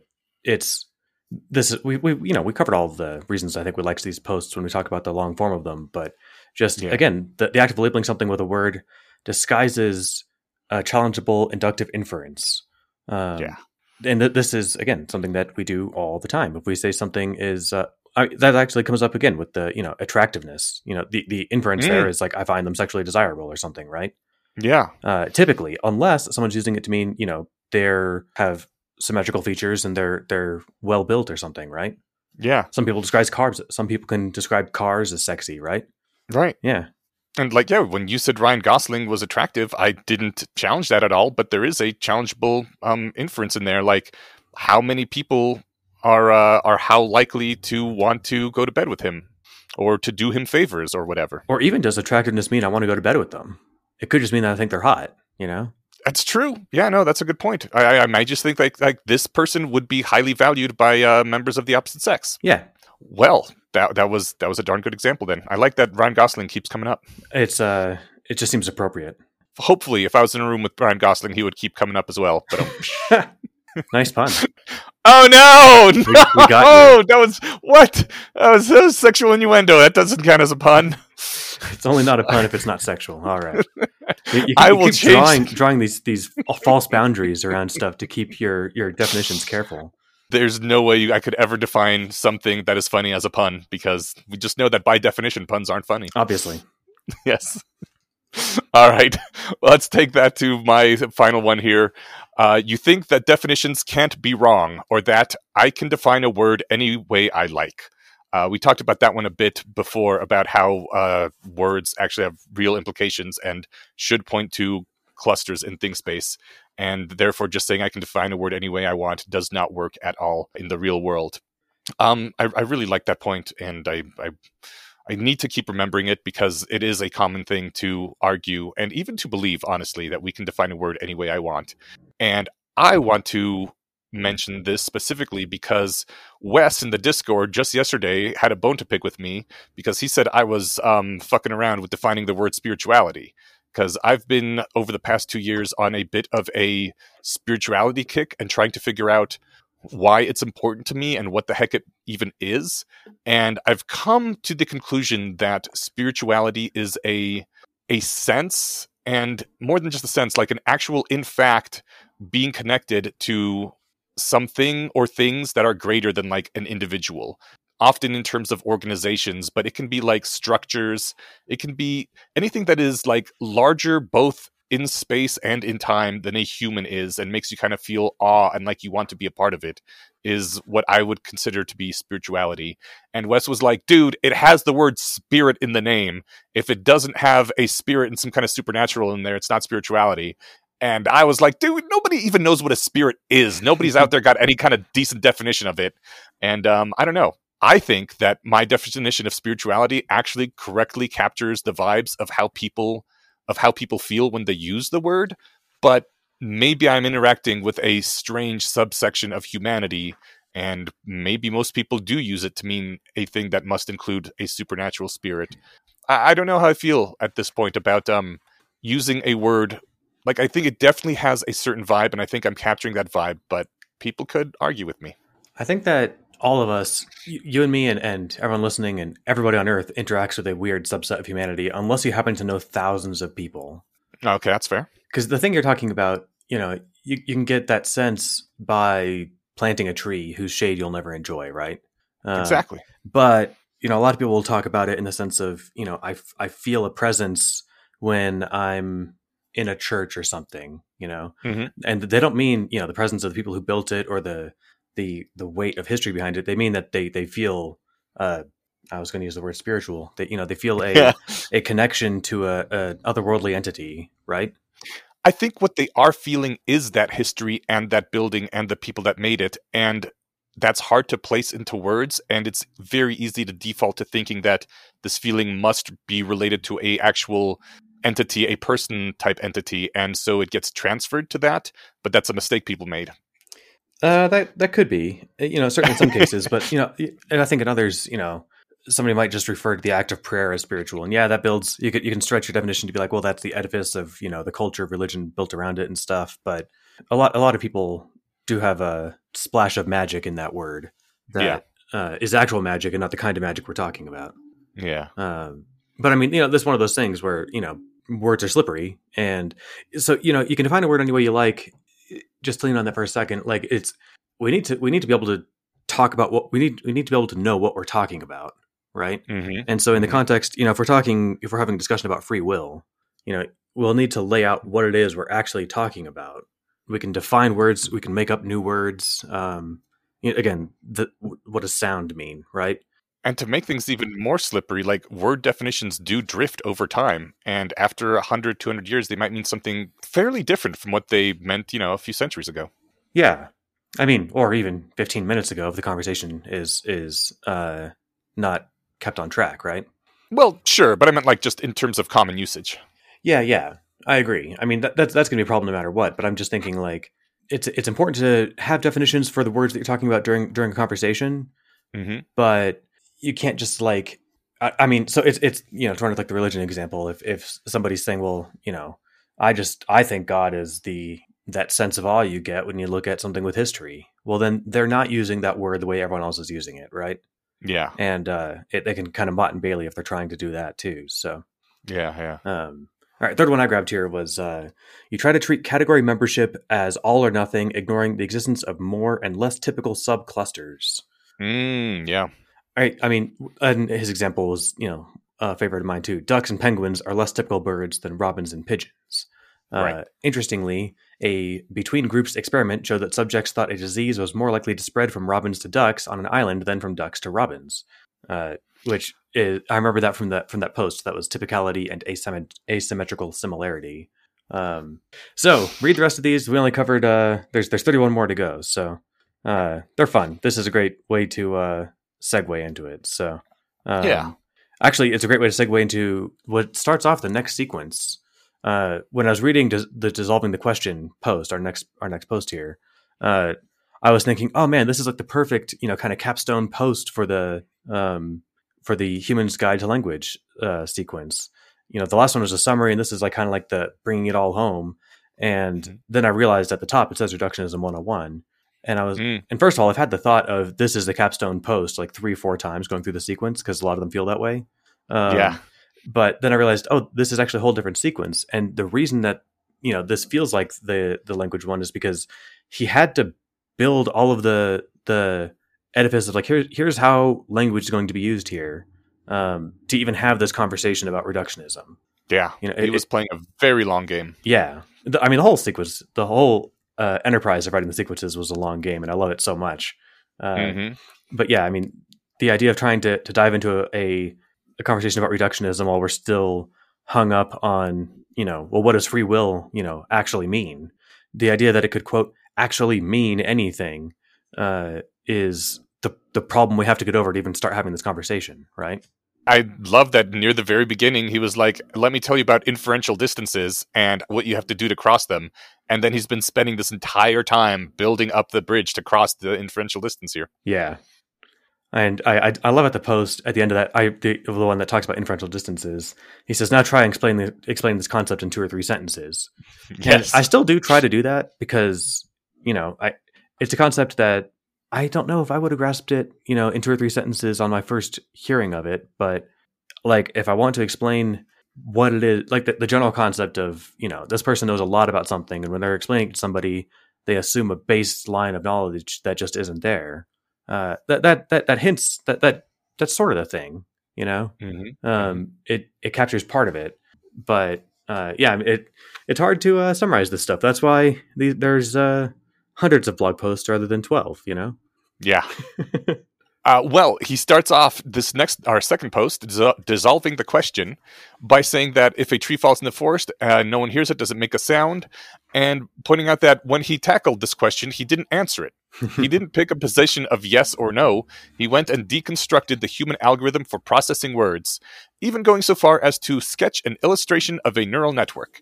At the end, I hope there was no question left, not even the feeling of a question. And I'm not sure if the tree falling in the forest necessarily counts as this, because when I first read this, I had already dismissed the question as dumb, but it was a very good small toy example to start with, and I think he's right that he didn't actually answer it. He just pointed out like all the ways that this isn't even really a question if you dig down into it. Right. And by making it explicit, by saying he's like, look, I didn't answer the question, I dissolved it. Yeah. And at the end of it, this is the important part, that you're not even left feeling like there should be a question left to answer. Yeah. Whereas, this came up sometimes in the previous sequence about, but is it really a bleg or not? You shouldn't, if you're attacking this correctly, you shouldn't be left with any lingering hang up there, right? Right. You just understand like this is a blue cube, right? Yeah. And so it's neither. Yeah. You've answered all the individual parts, and you realize that left in the center is this thing that your brain was using, the neural network, to try to classify things in order to make induction quicker and easier, but it doesn't actually point to anything in real life, and so you don't need to answer it. Yeah, no, perfect. Exactly. Yeah. So he takes this step further, and maybe more than one step, takes this a million steps further, and goes from a tree falling to free will. And goes on to say that, like, when you're trying to answer this, you can prove that free will is impossible until the sun goes cold, but this leaves an unexplained fact of cognitive science. If free will doesn't exist, what goes on inside the head of a human being who thinks it does? And he points out that this is not a rhetorical question. He actually thinks it's important to figure out what's going on inside the brain of someone who thinks it does. Yeah, and this is because proving that you are confused doesn't make you any less confused. Mm-hmm. Proving that a question is meaningless may or may not help you more than answering it. It's funny, in just like a couple weeks ago on Slack, or I guess on Teams, because my company is not cool in that one specific regard. Someone like mentioned determinism and was like, "Oh yeah, this is interesting," and I was like, "Oh yeah, that was me 20 years ago." But it's not like I'm not throwing shit at them. It's just this is something I thought about a long time ago. But in a conversation just a couple days ago with somebody, they'd come across their first kind of like free will isn't a thing argument, and my reply was that it wouldn't be even clear to me what it would mean if it was true in the sense that people conceptualize it to be. But I realized at the time, and re-emphasizing it now, that wouldn't make the person I was talking with any less confused, right? Yeah. I'm like, this question is a confusion, but that doesn't make them feel less confused about the question. Interesting thing is, I have also been talking with a friend recently about the free will thing, and we've boiled down that we agree on absolutely every single matter of substance, but we disagree on the vibes. And really, when you agree on everything else, all that's really left is the vibes part, right? Pretty much, yeah. There was a really fun, and it was like recorded in a bar conversation with Sam Harris and Daniel Dennett. Dennett is a famous compatibilist, professional philosopher, and Sam Harris wrote a book on free will that he says he took the hard determinist stance. The thing is, all of those labels you can just toss out because they agreed on everything. Yeah, they tried to think of examples of, if I'm remembering correctly, of like, would this count as free will? If you wound back the clock, would it have gone differently? No. Well, then what does that mean? There's distinctions between like being coerced or having few choices, right? Versus like being able to summon a thought from the ether on purpose and act on that, right? Anyway, yeah, it's I agree that this is definitely a few steps above tree falling sounds, right? Yeah. The next thing I pulled out is that he says, once you understand in detail how your brain generates the feeling of the question, once you realize that your feeling is an unanswered question corresponding to an illusory central unit wanting to know whether it should fire, even after all the edge units are clamped at known values, then you're done. Which I guess we're kind of at, although I still have a little lingering thing, which is important because the next point he says is that if there's any lingering feeling of a remaining unanswered question or of having been fast talked into something, then this is a sign that you have not dissolved the question. A vague dissatisfaction should be as much a warning as a shout. Really dissolving the question doesn't leave anything behind. And that feels true because I don't feel any sort of lingering anything about whether a tree falling makes a sound. It's just a non-question to me. Whereas I still sometimes argue free will with people, even though we agree on every single detail. It's interesting. It took me years to kind of have all of the lingering feeling of unanswered question. It took years for that to finish dissolving, actually. I read the books, I bought the arguments, and it all made sense, but I still had like this, I still feel like I'm choosing stuff and like that, but that's not actually the question. I do feel like I'm pretty settled on this. And so I don't really have arguments with people, but I do have conversations with people who like talking about it. But I'm on this question. I'm past feeling confused. Luckily, don't get me wrong. I'm confused on basically everything, but this one I'm feeling pretty good about. Consciousness comes up quite a bit, has come up quite a bit in the last couple of in-person meetups. And there's definitely some confusion there. We're still working that out. Is consciousness meaningfully different from free will? Yes, I would think so. I guess you can't have free will unless you have consciousness. That sounds more true. Okay. Again, putting a big flag next to the words free will, but Yeah. I mean, you're certainly not making choices if you're a rock. The next thing on the bullet points here was that it seems to me that at least 20% of the real world effectiveness of a skilled rationalist comes from not stopping too early. This links back to a post, the meditation on curiosity. If you keep asking questions, you'll get to your destination eventually. If you decide too early that you found an answer, you won't. I love that. Yeah. Sometimes you run out of time. Sometimes you realize it's not worth the effort or whatever. But it's careful to keep in mind that, hey, I'm stopping here not because I have an answer, but because I'm just done. Versus, well, I've solved it. Yeah. And that goes back to the vague dissatisfaction from before, that if there's any lingering feeling, don't stop just yet. Right. And that links to your strength as a rationalist. Yes. There we go. The very next thing, I think it was the next thing he said after that, maybe a sentence or two later, was he says, the challenge above all is to notice when you are confused, even if it just feels like a tiny little bit of confusion. I wanted to just pull that out and highlight it again because I notice I am confused is a thing that's sort of lost its original meaning, I feel, in rationalist culture. And people sometimes say it just to be like, I don't know what you're talking about. Explain more of that. Or, it stopped having this more specific meaning of, you think you've answered something and there's still a little niggling, whatever, but you're just going to ignore it because you're pretty sure you've answered the thing and you want to keep moving on. And the challenge is to notice, hold on a second. There is a little thing there that's still unexplained. And you still got that little bit of confusion. And if you just pass over it, someday in the future, it might come around and bite you in the ass. Notice that confusion and jump on it and work on that is what this was originally, I believe, supposed to mean. And nowadays people just say, I notice I'm confused. Sometimes even just as a dunk on someone, after they make an argument. That's unfortunate. I mean, because I still try my best to stick with the original intention of it. And because it's one of the hardest, I don't know if anyone does this successfully all the time or not. If so, they're, some black belt rationalist, but I try to do this with varying degrees of success all the time. And it's actually really hard. In retrospect, I'll be like, oh, I noticed I was confused about that at the time. I should have noticed or should have raised that to conscious attention. Yeah. Because then it's always so embarrassing when... Well, depends on how embarrassing, but I try not to feel too bad of it. Like, a recent example, I was at my grandma's house this weekend and we're looking for her phone, so I called it and then I found it and then I noticed my number came up as a number, not as a name. And I was like, well, hold on a minute. Let me see. And then I go into and so I could have just been like, oh, here's your phone. And just kind of let that little niggling dissatisfaction, that confusion kind of just evaporate. But I was like, hold on, let's look at this. And she's, 88, or 87 and isn't very tech savvy. And so I'm going through the contacts and two of the numbers in my phone number are transposed. And so I was like, oh, this is why, when you mentioned some time ago that you tried to call me that it didn't go through. It's because you called some random phone number and left them a voice message.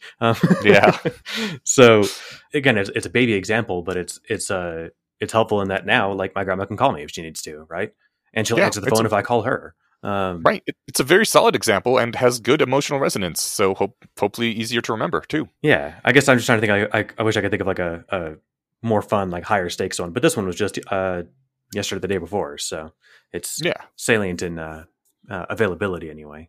Well, this post ends on one of Eliezer's biggest mistakes. He says, homework problem. What kind of cognitive algorithm, as felt from the inside, would generate the observed debate about free will? Don't explain why people believe in free will. Explain how. And the reason we have not yet solved AI alignment is because every rationalist except Eliezer is still stuck trying to do this homework problem. So he sabotaged his own movement. Why do you say that? Because we're still debating about free will. Well, like philosophers are, but are the rest of us? I literally was just a few days ago with someone. So with another rationalist?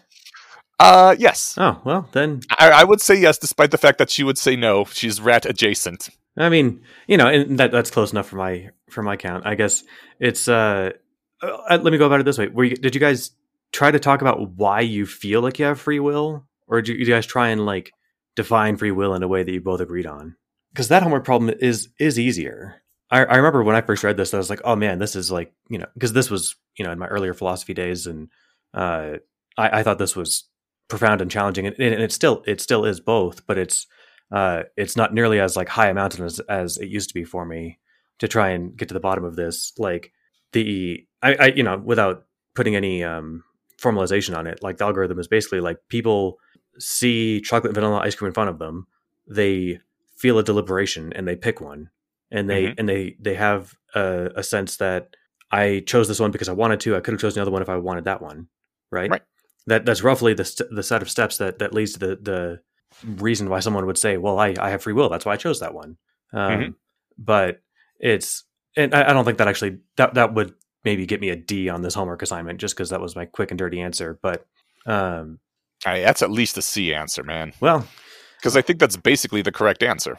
Yeah, but I would need more formalization, and I think not like necessarily mathy stuff, but just a bit more clarity. But but you would say that is not actually free will.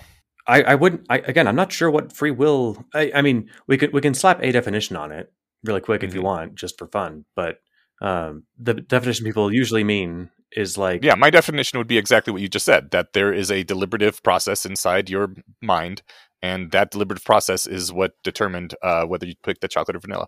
See, I think that's different than how most people use it. They say that that deliberative process was conscious and intentional, and they could have chosen the other one if they felt like it. If I ask you right now to name a city, I'm asking you to name a city. London. Why did you pick London? I'd recently seen the word London, so it was still high in my availability, probably. I mean, was that a free choice that you made, though? Like, because you probably saw New York at some point in the recent past, or San Francisco. It was the deliberative process within my mind that came up with that word, so yes. I mean, like, were you free to have chosen San Francisco? Sure. I mean, were you free to have chosen... I didn't, but like when you say if I had wanted to choose vanilla, I would have chosen vanilla. I think that is just another way of saying this deliberative process could have theoretically output vanilla if some of the initial parameters had been different, which is just trivially true. Exactly. That's why I pivoted to the city thing, because I realized when I'd said if I wanted, the thing is, the whole contention is that you don't choose your wants, right? Or you don't choose your preferences in that moment. Normally I like chocolate ice cream, but I had chocolate something for lunch, so I'm not having chocolate for dessert, Yeah. But that doesn't change which deliberative process is the one that created the output. No, but it just changes the output. And then so like when people say, sure, well, I could have chosen the other one, and it's, yeah, if the universe was different, it would have been different, but it wasn't, so it's not, right? Right. Yeah. But yes. So I think we are once again violently agreeing. There we go. All right. We did it. Yeah. Anyway, yeah, the last sentence here was the one that made me feel like I was not equipped to climb this mountain of rationality. This is one of the first real challenges I tried as an aspiring rationalist once upon a time. One of the easier conundrums, relatively speaking. May it serve you likewise. And the fact that it took me the better part of a decade to totally to feel like I have the confusion dissolved there makes me feel like I suck at this. Because it's different speeds for different folks, and I'm not going to give myself a hard time, but it's just kind of funny that it's like, oh yeah, this was a baby problem I worked out, when I was a wild and reckless youth. Yeah. This thing that philosophers are still arguing about and have been for 4,000 years. The key is not to again solve the problem of free will. The key is to explain why people feel like they have it and what's actually going on there to a level that satisfies everybody, right? Yeah. So I think going back to the tree, making noise in the forest, the answer isn't to say it makes a sound or not. The answer is to explain why people disagree.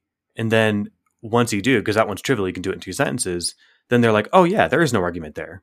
Mm-hmm. And so you can't do that with the free will thing. I think actually fairly quickly. I think for me, the reason it took longer is because I wasn't deliberately solving the homework problem. Yeah, I just kept reading the sequences. Well, no, I mean, that same here, but I mean, you mentioned your conversation earlier this week with somebody, you weren't talking about, the cognitive algorithm that generates the feeling of the observed debate of free will, right? Yeah, yeah. You were talking about, what does free will mean? Do we make choices or whatever, right? Right. So part of I think why it took me longer is I didn't keep my eye on the actual ball. We'll have to keep our eye on stuff going forward because we've got 2 more less wrong posts next time. We do. Those less wrong posts are wrong questions and writing a wrong question. How appropriate. I'm glad we get them both at the same time. All right, Stephen, thank you for joining me, and let's get back to the rest of the show. Segues. Eneasz, you get to give a shout out to one of our favorite patrons in the whole world. Oh, fuck yes. This week, we are thanking patron Casey Kuykendall. Kuykendall? Probably Kuykendall. Who's been a supporter for 6 freaking years. That is amazing. That is a long time. I don't even remember what we were talking about 6 years ago. So that's probably when we started the Patreon. Oh shit, it might be because we didn't have it from the beginning. I know. So you are a hero. If there's anything that we haven't done that you want us to do, we're all over it. So give us a shout. Absolutely. Thank you for that. It really helps us. You can reach out to us. There's an email account that we occasionally receive emails at. It's BayesianConspiracyPodcast@gmail.com. There's the subreddit that I don't check anymore because I'm not on Reddit. So don't do it there. Come to the Discord. There's a link in the show notes. You can @ us there, and there's also the patrons only lounge where there's the cool kids hang out. So there actually isn't a patrons only lounge, but I will make one very soon. Somebody just recently poked me about it, being like, "Hey, where's the patrons only lounge?" I'm like, "Shit, did Steven say that we had one again?" So did I ever say we had one before now? Oh, I don't know. Maybe it was me that said that we had one in the past. It might have. It sounds like something I would have said, but okay. I'm going to blame you. I will. Yeah, it's my fault. Great, it's my fault for not making it yet. Like, Discord's been around for at least 3 years now. Frankly, I didn't know that the integration was there for it to know. I think you have to tie your Patreon account to your Discord account, but I think people do that anyway. So yeah. Anyway, great. Yeah, thank you for your patronage. Anyone can be just as cool as Casey. Well, I mean, you'd have to spend 6 years at it to be as cool as Casey, but you can still support us, and we will always appreciate you no matter what. If you click in the show notes and go to our Patreon. That's right. Special shout out to Casey and everybody else for listening. This was fun. Hell yeah. I hope this conversation was fun for other people to listen to as well. Stephen, I will see you in 2 weeks, at which point we will actually be talking with somebody about one way to make kids more resilient, which will hopefully lead to them being less traumatized and having better lives. Sounds like fun. And we'll be doing it in like real life. Yes, we will. This will be one of our rare episodes where everybody's in the same room and talking at each other and looking at each other. So all right. None of this annoying lag and talking over stuff. Looking forward to it. Awesome. All right, see you soon. See ya. I've been so miserable, my dear. I feel almost as bad as I did when you were still here.